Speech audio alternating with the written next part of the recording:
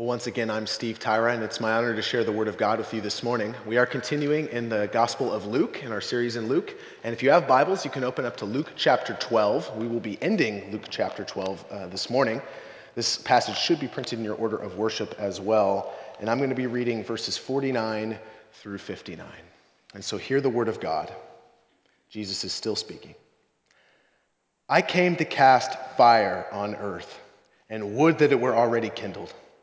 I have a baptism to be baptized with, and how great is my distress until it is accomplished. Do you think that I have come to give peace on earth?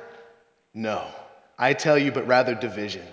For from now on, in one house there will be 5 divided, 3 against 2, and 2 against 3. They will be divided, father against son, son against father, mother against daughter, and daughter against mother, mother-in-law against her daughter-in-law, and daughter-in-law against her mother-in-law. He also said to the crowds, when you see a cloud rising in the west, you say at once, a shower is coming, and so it happens.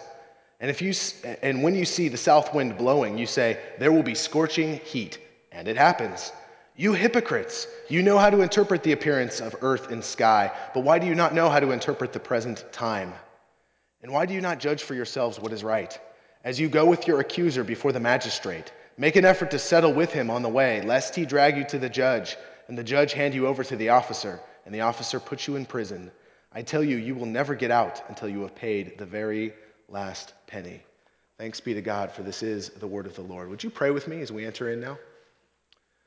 Lord Jesus, we thank you for your word, even though it is once again this week a challenging word. And so we pray that you send your Holy Spirit upon me, that I may speak it truthfully and winsomely, and that we may see your gospel in it. And you also send your Spirit upon all who are gathered here, that they may have the hearts, minds, and ears to be renewed by that word, made new creations in it. And it's in your name we pray, Lord. Amen.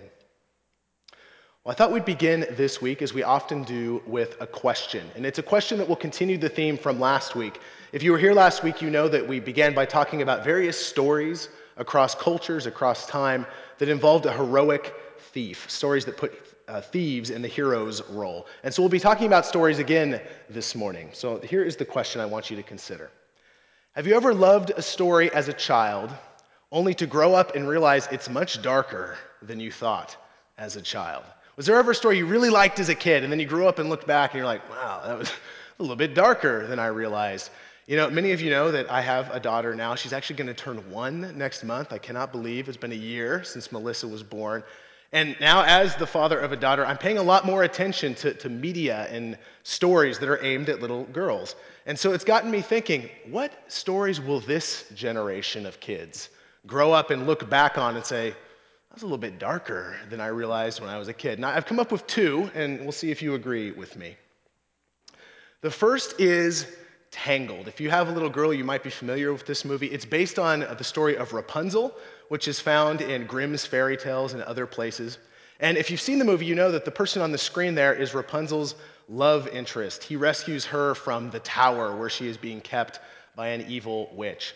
And in the movie, this guy's job is pretty easy. At the end of the day, he gets the girl and everyone lives happily ever after. But in the original story, in Grimm's fairy tales, things are a little bit darker. At one point, the witch figures out that he has been visiting Rapunzel. Just how she figures that out, I'll let you discover for yourself during family story time. It takes her about 3 months to put it together. And she sets a trap for the prince. She hurls him out of the tower, and he lands face first into some rose bushes, and he is blinded upon the thorns. Now, in some versions of the story, he eventually gets his sight back. In other versions, he never does. He remains blind, although I think in every version he does get the girl, so that's something, right? Well, I think more than even Rapunzel, my favorite example of a story that might be a little darker than it seems at first glance is the story of Frozen. Unless you've been living under a rock for the last couple years, you know something about this movie. What you might not know is that it's based on a story by Hans Christian Andersen called The Snow Queen. In fact, in Europe, Disney released the movie under the title Snow Queen because the story is much more familiar in Europe. And so in the movie, Queen Elsa is mostly just sort of a misunderstood girl who's sort of suffering from some bad parenting choices. She's basically a good person at the end of the day, right? In the story, the Snow Queen, things are a little darker. The Snow Queen is a supernatural evil creature, probably demonic, who in the middle of the night snatches small children away from their parents and carries them away to her ice fortress, where they are indeed frozen for all eternity as the queen's prisoners. Something to keep in mind, ladies, as you're singing Let It Go next time. Now, what's interesting is that the same story by Hans Christian Andersen that inspired the movie Frozen also inspired another well-known children's story, and that is C.S. Lewis's The Lion, the Witch, and the Wardrobe. In that version, the Snow Queen becomes the White Witch, and that's actually much closer to the original material. But, I was thinking about it. Disney actually owns the movie rights to both these stories. So maybe in the sequel to Frozen that's supposed to be coming out, Queen Elsa will put the land of Narnia under a curse of snow and winter, and the lion Aslan will just have to take her down at that point, although there won't be a Frozen 3, I guess, after that. We can only hope. We'll look forward to that with great anticipation. But these darker versions of these popular children's stories sort of lead us to another question. I think it's the question we really need to grapple with this morning. And that is, what about Jesus? If you were paying attention when we read the scripture this morning, this passage is a little darker than we might be used to. It presents a side of Jesus that might be a little edgier or a little startling for many of us. If we're operating with a picture of Jesus that comes from maybe popular media or maybe even from Sunday school, of course not our Sunday school, right? But popular images of Jesus, this passage might seem dark. It might jump off the page at us. And so what are we to do with this more grown-up adult version of Jesus? Well, we're going to be looking at that question in 3 parts this morning. We're going to see 3 things from Jesus. The first is a fire started. The second is a change in weather. And finally, we're going to see Jesus issue a call to reconciliation. And by the end, we'll see that Jesus is indeed a little maybe darker, more grown up in this passage than we're used to. But ultimately, it's this real Jesus, the Jesus of the Bible, that offers us hope and peace. I hope we will see that this morning. So we are going to begin with a fire started. I'm going to reread verses 49 through 53 for you. Jesus says, I came to cast fire on earth, and would that it were already kindled. I have a baptism to be baptized with, and how great is my distress until it is accomplished. Do you think that I have come to give peace on earth? No, I tell you, but rather division. For from now on, in one house there will be 5 divided, 3 against 2, 2 against 3. They will be divided, father against son, son against father, mother against daughter, daughter against mother, mother-in-law against daughter-in-law, and daughter-in-law against mother-in-law. I always wonder why Jesus adds that last part. It seems rather obvious in some ways. Nonetheless, did you notice that this is definitely a harsher Jesus than we're used to? Last week, I noted that Jesus' transition from one parable to another was rather harsh. If you remember, a couple weeks ago, Tommy looked at the parable in which Jesus tells the story of a master who comes to serve his servants, and it's full of grace. And then all of a sudden, last week, he says, but know this, and he sort of veers sharply the other direction. Well, this week, the transition is maybe even harsher, if that's possible. The Greek grammar here that we translate in English, would that, actually is a giveaway. It tells us that Jesus has raised his voice. Jesus is shouting at this point. He's sort of gotten to a pitch here. And you notice last week, Peter interrupted him. He sort of had a question like, excuse me, Jesus. You notice this week, nobody pipes up. Everyone is very quiet all of a sudden. And Jesus begins by saying, I have come to cast fire on earth. And then he makes a series of startling statements. And we're going to be looking at those as we move forward. But perhaps the most startling, the one that leaps off the page right away, is what comes in verse 51. Did you notice when Jesus says, do you think that I have come to bring peace on earth? No, but rather division. Why is that so startling? Well, to see why it's so startling, we have to look back once again at an Old Testament prophet. Last week we looked back at the prophet Daniel. This week we're going to be looking at the prophet Isaiah. I'm going to read you a passage from Isaiah chapter 9. It should be a familiar passage if you've been in church for a little while. It's often one we read at Christmas time. And so it's going to be Isaiah 9, 2 through 7. Isaiah says, the people who walked in darkness have seen a great light. Those who dwelt in a land of deep darkness, on them has light shone. You have multiplied the nation. You have increased its joy. They rejoice before you as with joy at the harvest, as they are glad when they divide the spoil. For the yoke of his burden and the staff of his shoulder, the rod of his oppressor, you have broken as on the day of Midian. For every boot of the tramping warrior in battle tumult and every garment rolled in blood will be burned as fuel for the fire. For to us a child is born. To us a son is given, and the government shall be upon his shoulder, and his name shall be called Wonderful Counselor, Mighty God, Everlasting Father, Prince of Peace. Of the increase of his government and of peace there will be no end. So, centuries before the New Testament, the prophet Isaiah and the Holy Spirit looks forward and he sees the kingdom of the Messiah, the Redeemer that God is going to send to rescue his people. And as Isaiah sees this vision of the kingdom, it is a kingdom of peace, ruled over by a great Prince of Peace. Actually, in Isaiah chapter 11, where he sort of expands even further on this messianic kingdom, the peace is so great that it extends even to the natural world. That in the Messiah's kingdom, the wolf shall lie down with the lamb, and the lion and the calf shall graze together. That even the violence and bloodshed in nature has been calmed, has been done away with by the coming of the Messiah. There's peace between God and humanity, humanity and other creatures, because the Prince of Peace is on the throne ruling over creation. Now, flash forward to the New Testament, and we find these passages and this vision applied to Jesus himself. Jesus, according to the New Testament, is the Prince of Peace. And we see Jesus make that a centerpiece of his ministry. The very first words of Jesus' ministry in the Gospel of Luke are, "Repent, for the kingdom of God is near." Now, I know I've said this before, but it always bears repeating. If you read through the Gospels and you read closely what Jesus says, he has not come in order to show people a way to get to heaven. In fact, he barely talks about heaven, if at all. On the other hand, he talks a lot about this thing called the kingdom of God. When the dead will be raised, creation will be made new, and there will be peace between God and humanity, humanity and other creatures.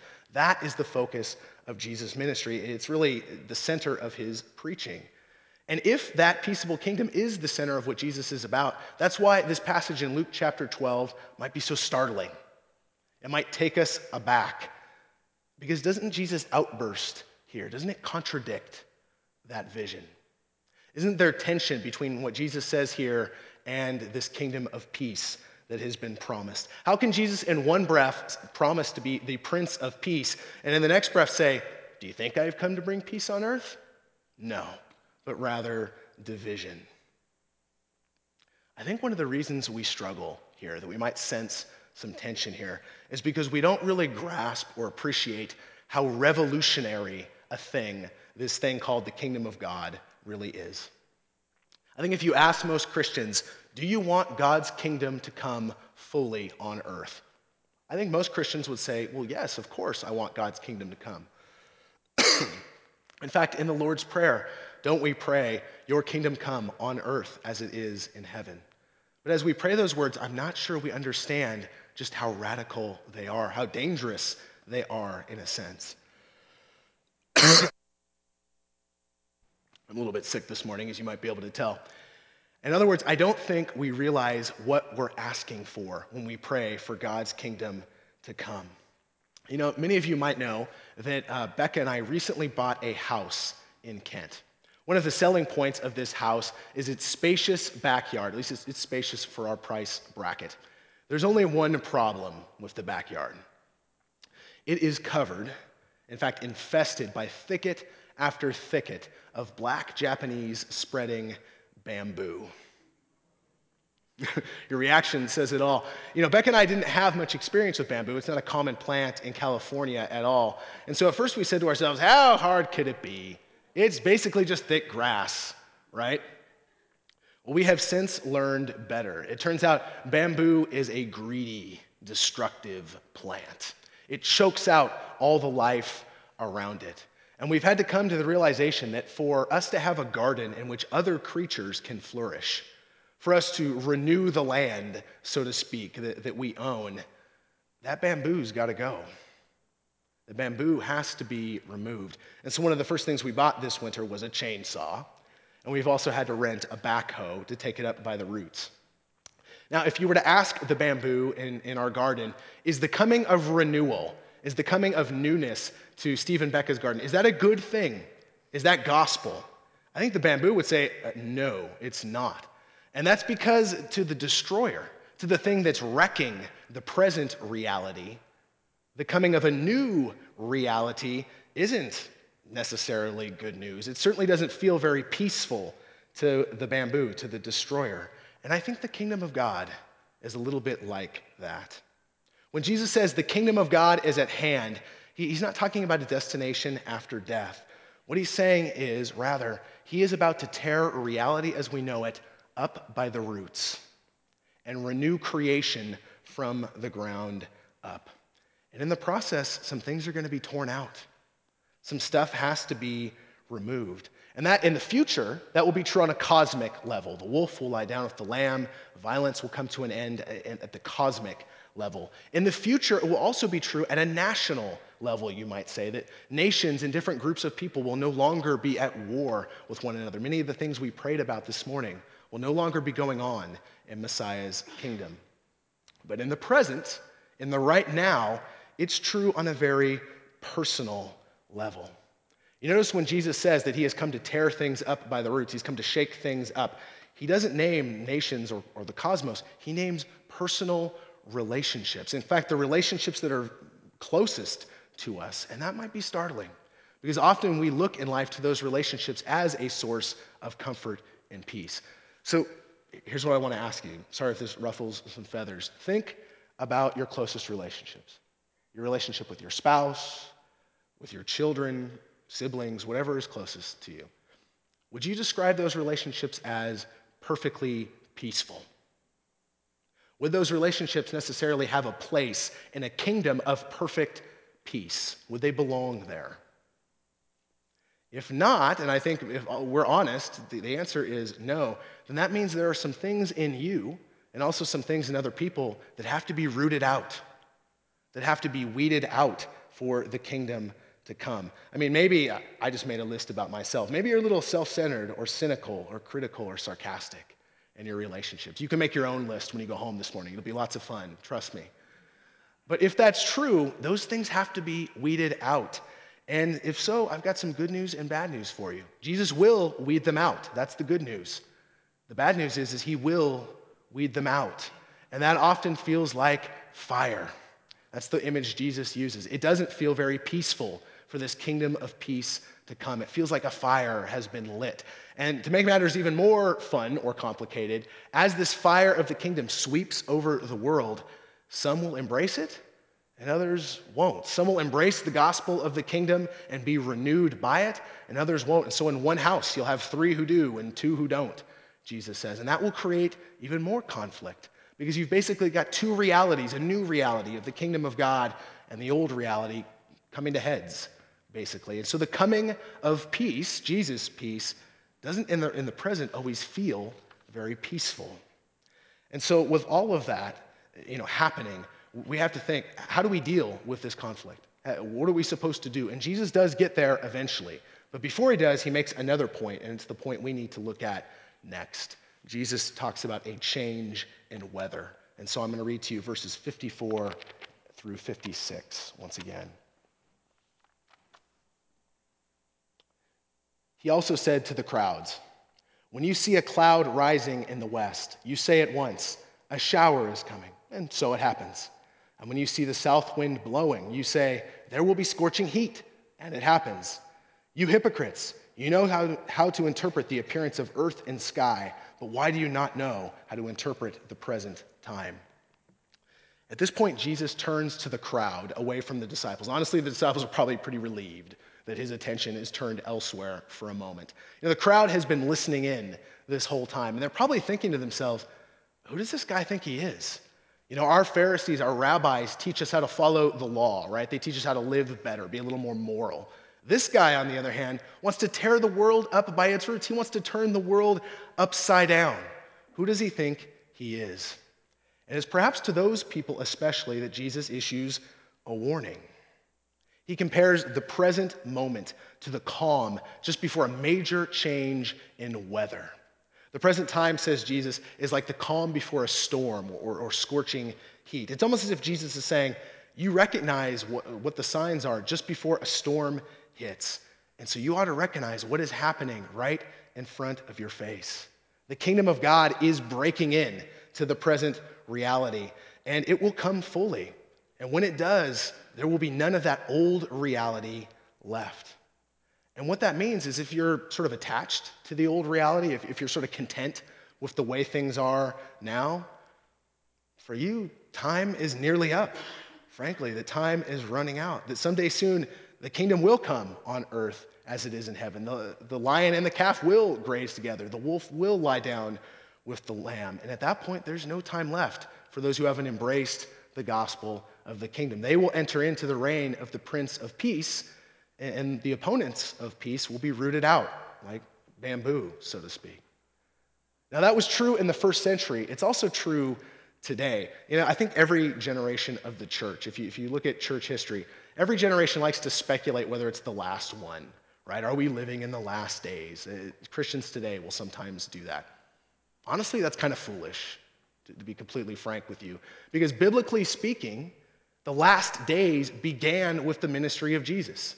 Of course, we're living in the last days. Every generation since Jesus has been in the last days. Remember last week, Jesus says the Son of Man, that he himself will come like a thief in the night, that it will come at a moment when you don't expect. And so the most we can say at any given moment is the kingdom is coming soon, or the kingdom is imminent. And so because it's imminent, we have to be ready. And because it's imminent, what Jesus says next is all the more important. Jesus issues a call to reconciliation. And so I'm going to read you the last part of the passage, verses 57 through 59. Jesus says, "And why do you not judge for yourselves what is right? As you go with your accuser before the magistrate, make an effort to settle with him on the way, lest he drag you to the judge, and the judge hand you over to the officer, and the officer puts you in prison. I tell you, you will never get out until you have paid the very last penny."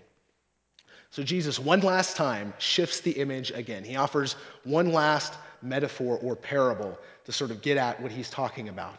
And in this scenario, we have two people who are going to a judge. There's one person who is owed money and another person who is his debtor.